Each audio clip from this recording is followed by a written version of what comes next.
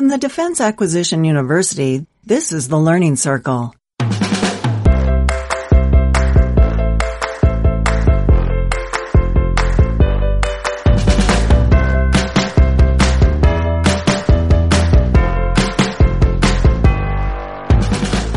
This is the Learning Circle. I'm Anthony Rotolo, and my guest today is Steve Haskin. Steve is the owner of Industrial Strength Learning, a company that develops media for learning organizations and training companies.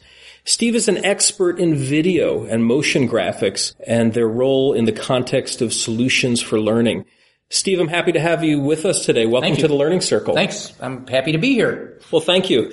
Now, technology is affording video a bigger role everywhere. Technology is caught up and it's becoming a part of everything. And that's true of our industry, which is learning. And we're figuring out what the fit is right now. What are your thoughts on the role of video and how should we be implementing it?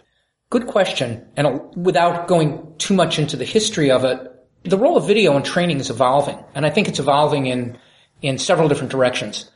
When I started doing video for training, I realized that if I wanted to put video in, at that time there was a company called Macromedia, and they had a product called Authorware. And we used to record our video stuff onto laser discs because it was the only delivery method, really. And the video was, by necessity, was run off of tape into a video capture card. And it's almost like the Flintstones where the little bird inside etches it, right? It was a lot of yabba dabba doo, and your feet were flapping on the thing and your car was going. And I knew it was the Stone Age. But I also realized that, in a much more rudimentary way than I understand now, that that there was a role and a place for video in learning. And I mean real video. I'm not talking about what I call flip-top video, where you flip up the SME or whoever, the instructional developer or the instructor flips up the lid of their laptop and talks into the camera on the lid of their laptop. I was going to ask you what you meant. Okay. It's not a flip cam anymore. It's flip top, and you flip the top of your laptop open and you start recording. Which is another way of saying talking head. Talking head, death. Talking heads do not engage learners, and I'm all about how do you engage learners? More importantly, how do you get learners to remember what they were taught in 6 months or a year? Because then you'll really have taught them. Okay, if they remember something tomorrow, that's fine, but will they remember it in 6 months, especially if they don't use it? And there are ways that I have found that work and that I've read about based on other people's research. It's not all what I've discovered. There are ways that I have found that really do work for videos. So moving ahead from the Stone Age, we move into the 90s where we could really begin capturing video directly into the computer, because back then we were actually using a whole bunch of tape decks and stuff. But the video we were capturing was still 320 pixels by 120 pixels. That was a big video and it stressed most systems. And it was difficult to do. It was difficult to edit. So when you're struggling, and the one thing I will say is that when you're struggling with the technology, it takes away from the story because you're struggling with the technology. You've already got enough of a struggle creating the video for learning. But if you're creating video for learning and you're struggling with the technology, then you've got a real issue going on. And the real issue it's a conundrum. Because you're having to learn the technology and do the technology, and you're having to edit the video, and you're having to do the technology and learn the technology. All while you're wrestling with the technology. All while you're wrestling with the technology. Which is why back in the 90s, Apple and Mac kind of had that edge and reputation as being the place for doing media, right? Right. And I used Macs extensively. I was also using tape back then. Tape is gone, thankfully. What a rotten medium that was, because after you recorded the video, then you had to put it in a playback machine, which could have been your camera, hook the camera up, record the scenes into your computer, or mark the scenes in your computer, and the workflow was difficult. So the story was fighting the video then. And when I taught video back in the 90s and all the way through the 2000s, and really up until the last 2 or 3 years, when my little caveman brain decided that I didn't have to do this anymore, I was teaching people how to make video. I still teach the concepts of shot selection and the concepts of doing that, but I don't have to teach people to make video anymore. Why? Because we all have video cameras in our pockets. They're called cell phones, and they're pretty good video cameras. And I love that part, because now we can look at the concepts and the conceptual way we're making video. And one of the things that I've discovered is that it's impossible, if you're creating a lesson, most lessons run, let's say they run 40 minutes to an hour. That's a good run time for a lesson. If you want to make a video that runs 40 minutes for an hour, the only way you can do that without killing yourself, really, is by using a talking head. And talking heads are not video. They're basically a head that's not moving, but the lips are, so I call them moving lips. Somebody called it a moving jaw video yesterday that I heard. I like that term too. But talking head, I'm not talking about talking head video. I'm talking about real video, where you go out and you make up a story, you go out and you shoot the story, you go out and then you edit it, you tell the story, you add the effects, you add the sound effects and everything. Cuts and scenes and... Exactly. Yeah, putting it all together in an ordered sequence. And what I learned, and I do a lot of motion graphics now as well, and what I learned over the years, one of the big lessons that I've learned is that doing video to do a lesson is not appropriate anymore, at least to me. If somebody out there wants to do their sitcom for an hour, or they want to do their drama show for an hour, that's fine. But that means getting actors and doing something in video for an hour. If you want to make an hour's worth of motion graphics, that's fine too, but it's going to take you and 20 other people hours to do this kind of stuff. It's intensive, yeah. It's intensive. My background is media development, graphic design, motion design also, and motion design pieces can be some of the most expensive things because you've got all that choreography of all those graphic symbols and things that are moving on a stage. So it's a lot of work. And hearkening just a beat back where we were talking about the history, the evolution of video, technologies like Flash sort of they were tiding us over. We could insert motion and a bit of human movement, but we did it in bandwidth friendly ways. Right. And now we've gotten over that hump and we've got full video, but are we going to do it the right way? Right, and exactly. That's the challenge. And what I have found that's particularly effective is meta. And by meta video in particular. And what I mean by meta video is meta is just a term that precisely means something about something.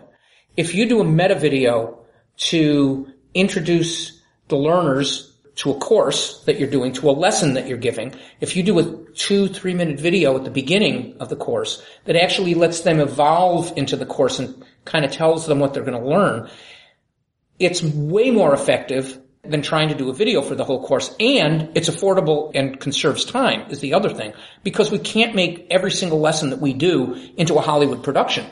There were 2 projects that I worked on. One was Carlito, which was for students that were learning how to install insulation. It was a course that came from an AIR grant to Santa Fe Community College. And the problem was the students were all male, 25 to 35 years old. Their highest degree of education was a GED, or some of them had high school diplomas, but GEDs were much more common. One of the requirements is that they had that level of education. And this is a way for young men to get a job that was well-paying by taking this course, where their prospects for jobs were not that good. And they were struggling because the pass rate was very low. They had dropouts. They were having 20% of the people that started this 14-week course quit.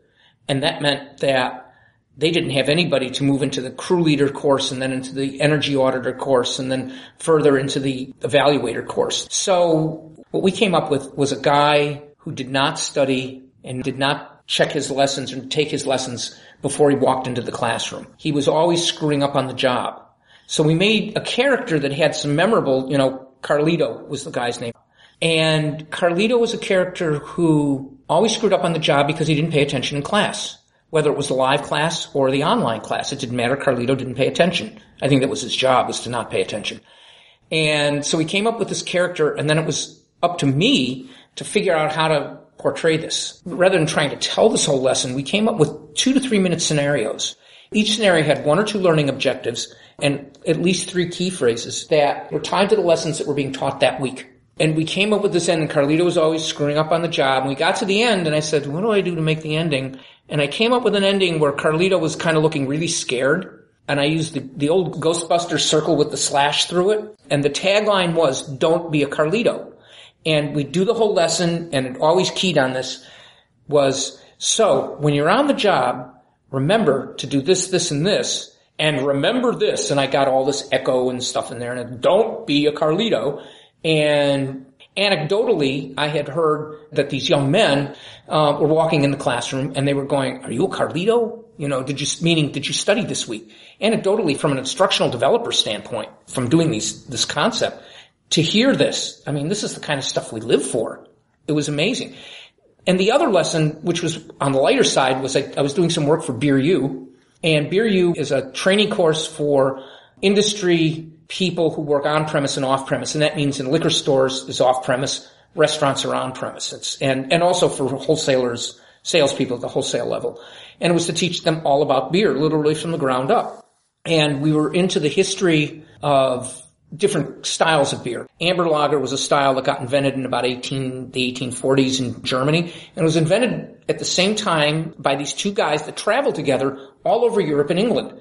And from their diaries, we found out that they were, so imagine this. So close your eyes and imagine two guys in their 20s, and they're kicking around Europe, they're having a ball. They're from brewing families, and they want to find out why English beer was lighter, because the beers they made were black. Okay, they weren't very good beers in the early 1800s, and Pasteur did not identify yeast as the agent that ate the sugar in the wort, which is the starch converted to the sugar in the malt. And he was the guy who identified that, but he didn't do that until the 1870s. So the 1840s, they kind of knew there were differences. They thought it was this miasma of things that fermented the beer. Yes. But these guys went around, and the English were making light ale. They'd figured out how to roast the barley lighter, the malted barley, which is just sprouted. And they figured out how to roast the barley to a lighter color, and the Germans were still roasting it. It looked like pumpernickel bread when they were making the beer. And the way they did it was they had a hollow cane. These are true stories. These are from their journals. You can't make this stuff up, right? So we started out and we said, well, they had hollow cane. They were stealing barley. They were doing all kinds of things. So they were dipping the cane into a barrel. Beer samples. Yeah. Illicit beer samples so they could study them. They were stealing beer from brewers all over Europe, or from all over Western Europe, because they were traveling they traveled west from, I believe that they traveled west from Germany, and they went through France, which is not a place where you want to consider beer. But I know they went to Belgium and the Netherlands, which are beer places, and then they went to England, and they did that. So what we came up with was, we knew the lesson was going to be 20 minutes, but the meta that we did for it, the meta video again that we did about the lesson, showed these two guys, and the only pictures I could find was a picture when they were at least in their 50s or 60s, and I cut them out, and we were doing all these goofy little things with this. People loved it. And they loved it because they'd asked the question, like, why is he putting his cane in the beer vat, in the beer barrel? And we didn't explain any of that. And they got that in the lesson. So there's two examples of meta and how meta worked for video. And there are certain things that are still appropriate for video. But now, with everything being digital, and I have a recorder for my little Blackmagic cinema camera that I use now. It's a recorder that I plop a solid state, an SSD into it.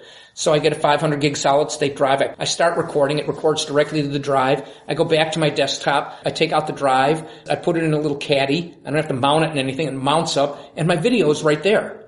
So my workflow is immensely improved.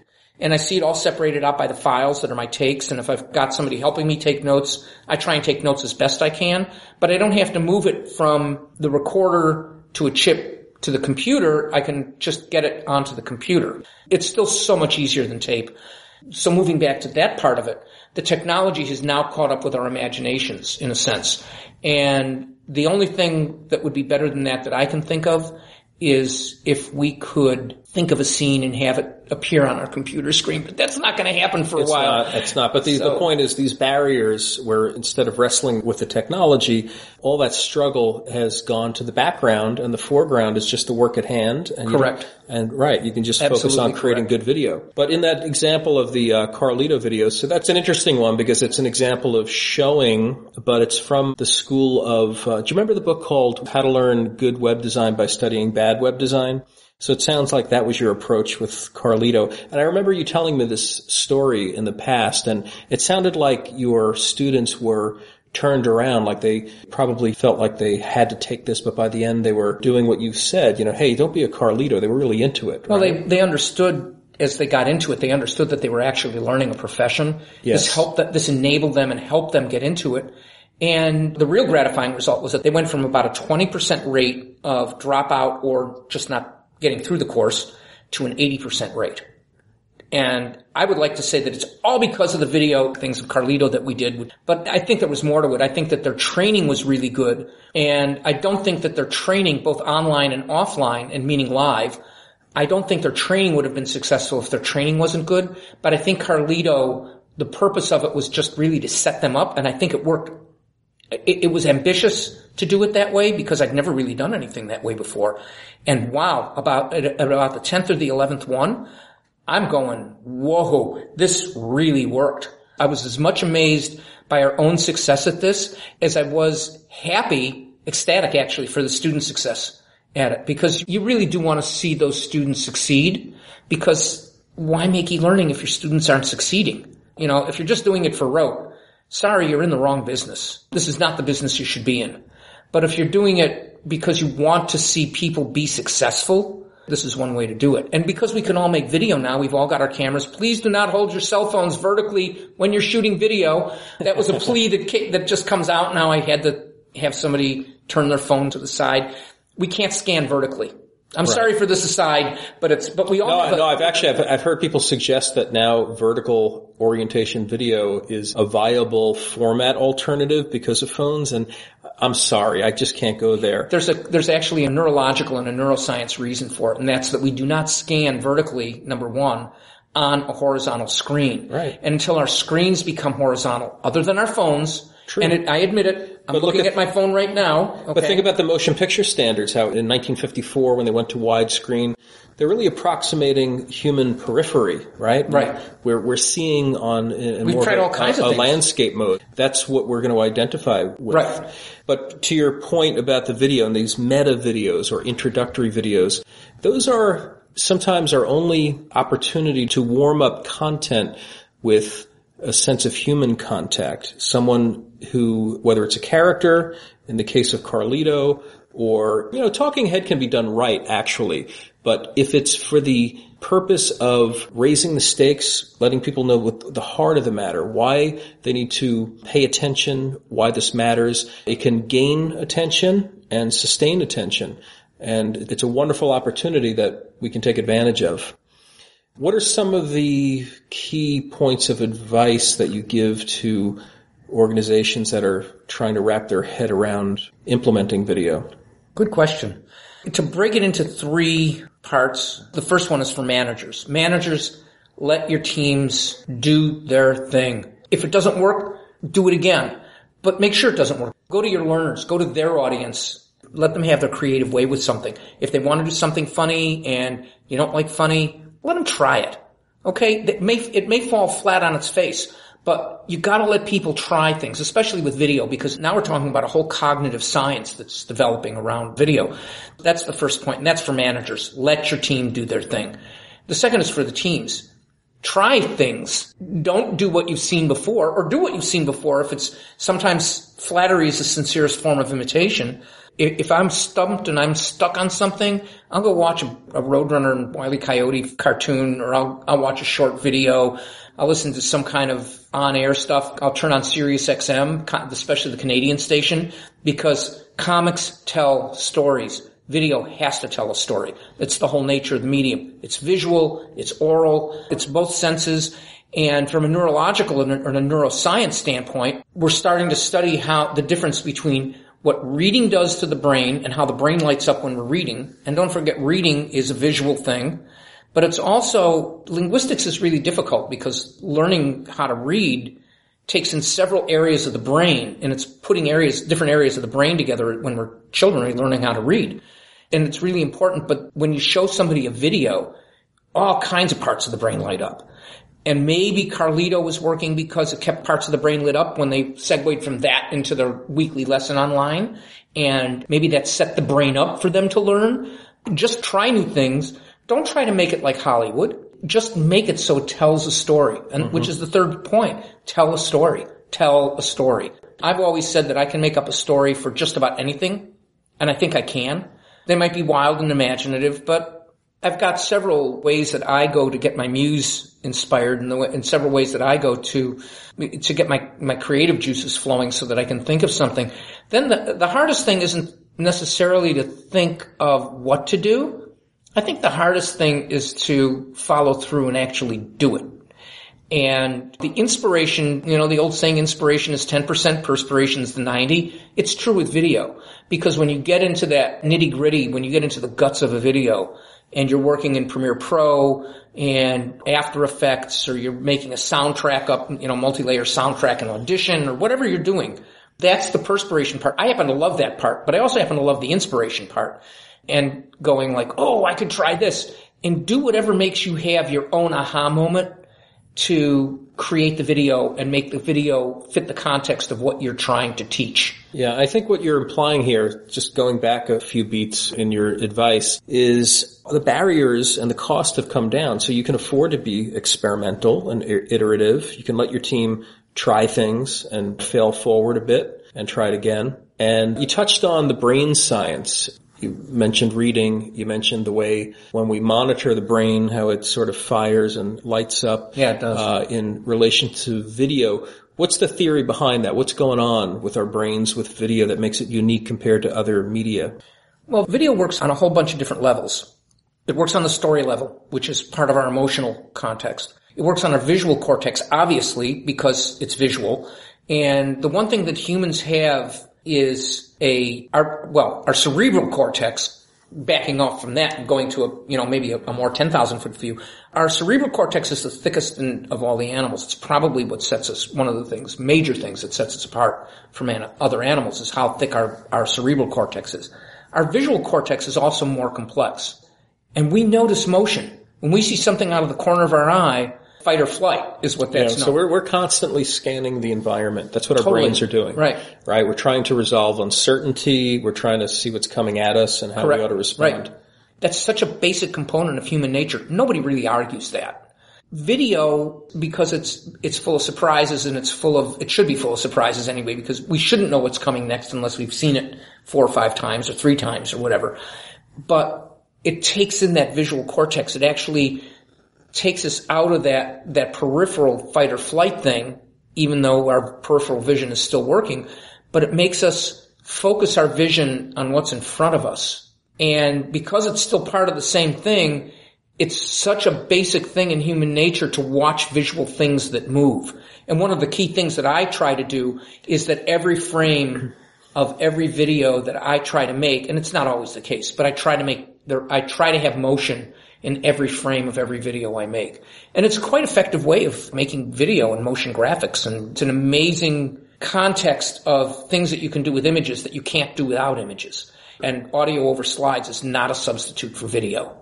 I'm sorry, I don't care how animated the builds are, it's not a substitute for video. And slides get dense with information, and then your mind, because it's words, your mind doesn't actually know which part of the information you really need to remember.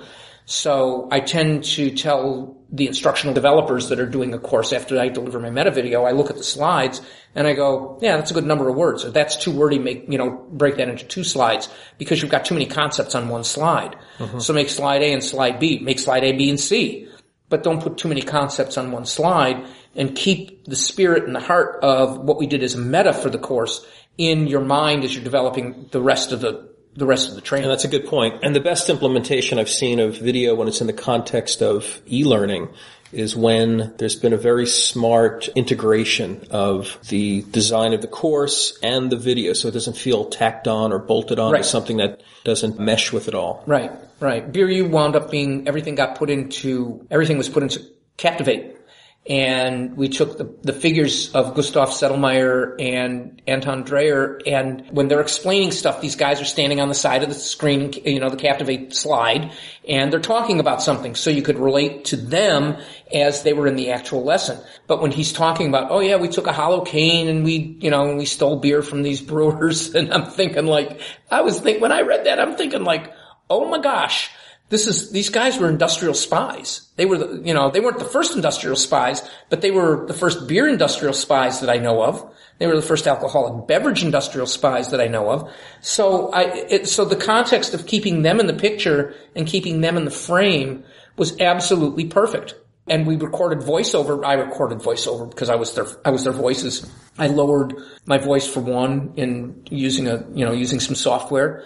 And so I had a really deep voice. I don't have a naturally deep voice, obviously, but I did in this one because I could lower it. It's so easy to overdo it, but we didn't, we went right to the edge of overdoing it. You stopped short of the Satan setting and you just went for a little bit of a pitch shift. Right. Exactly. Yeah, my philosophy of video is a lot of what you're saying. It's storytelling. It's a way to identify mainly with people. You know, we talk about screens like they're objects. I think of them as windows. These are like windows through which we are identifying with other people. Perfect analogy. And we're making contact. It's the one medium where the illusion, when it's working right, it's like there is no medium interrupting. It's very immediate. And it's like we're looking into that window. This is a great conversation. My favorite conversations or video are when we don't get wrapped up in the tools, but we talk about the approach, the way to think about video so that in the end we come up with the right pairing. We pick the right technology for the right goals. And I think video is one of those things that we've got to figure that out and attach it as the right solution. And we always have to learn. I mean, yes. I still learn. I try to think, I think that I learn like a 20-year-old. I don't. I know it. But maybe I learn like a 30 or 40-year-old still. And I know, I mean, you've been hearing now how my views have evolved just in 2 or 3 years about how video fits in training. And I worked for a certain major university's School of Public Health for a while. And I did a video once that was scenario-based. It was a tabletop exercise, which is an exercise where you get a problem and you talk about the problem, and it had to do with public health law. And I'm reading this and I'm thinking it was graphic. It was about public health law. What do you do for a quarantine? So somebody came up with a scenario where these, quote, terrorists, unquote, weaponized smallpox, which is actually impossible to do right now because smallpox doesn't exist, except for some weird repository underneath Moscow and for a weird repository underneath Atlanta for right now and some level 4 containment kind of a thing. I think they still have some smallpox virus.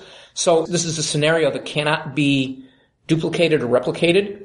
And it's if somebody presented themselves to a doctor in an emergency room with a rash, there's not a doctor below the age of 60 who's ever seen smallpox, ever. And very few of them, there's probably not a doctor under the age of 75 or a physician under the age of 75 that's ever seen smallpox. If somebody came into a hospital with smallpox, it would not be recognized. So we did a series, and it was about, can you put this person in quarantine? We broke it apart into, I think, 10 or 15 segments and 3 lessons. And each lesson, each video, it was actually a motion graphic segment. Each motion graphic segment ended with an evaluation, quiz, if you will. Then it went on to the next one, and this took place over 4 days. And the whole thing about it was, the whole concept of it was, what can a public health person do? And public health people are very important in our country. What can they do if there's an epidemic? And we were really scared of bird flu. This happened to be a bioterrorism project when that person put anthrax in envelopes. So this is a form of simulation in a way. Right. So video comes in and you can visualize things. And we did this for a total of, I don't know, there were probably 40 minutes of lessons or maybe more. I hate talking about finished minutes. That's the way you used to talk about video. Now you can't talk about finished minutes because I could take a video of us, you and I sitting in this room, and I could have it online in about 2 minutes. Mm-hmm. Okay. It might not be a well-cut video. It might not be anything that's really great, but it's something that we can have online and we can get it done. And I love that. And it may be no frills, but if it's authentic, then it's acceptable video. If it's authentic, it's acceptable. Yeah. Sure. I mean, look at what the news networks show. But if you look at news, look at the quality of some of the video that's on there, and don't shoot with your phones vertically. If you'll notice look at what the networks do with vertically shot, essentially civilian sourced video. They gray out, they double the video on either side, and they gray it out, and all you get is this little vertical thing in the middle of a big horizontal screen. Mm-hmm. Shoot the way the screen looks. I'm sorry, I had to do that. But we've transcended the technology of video in the sense that we don't have to look at what we do anymore. All we have to do is look at what our thoughts are. And we can get that on a camera, and we can get those camera shots either into the cloud or on our computers, edit them, and make them into video.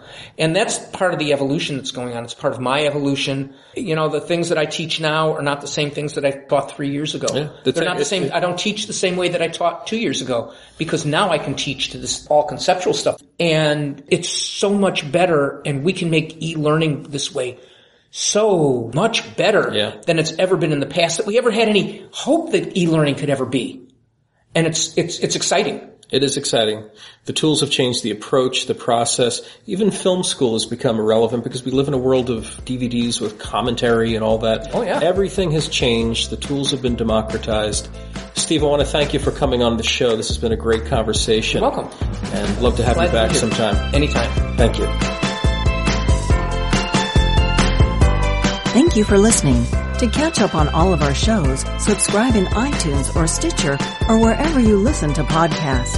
The Learning Circle is produced and distributed by the Defense Acquisition University.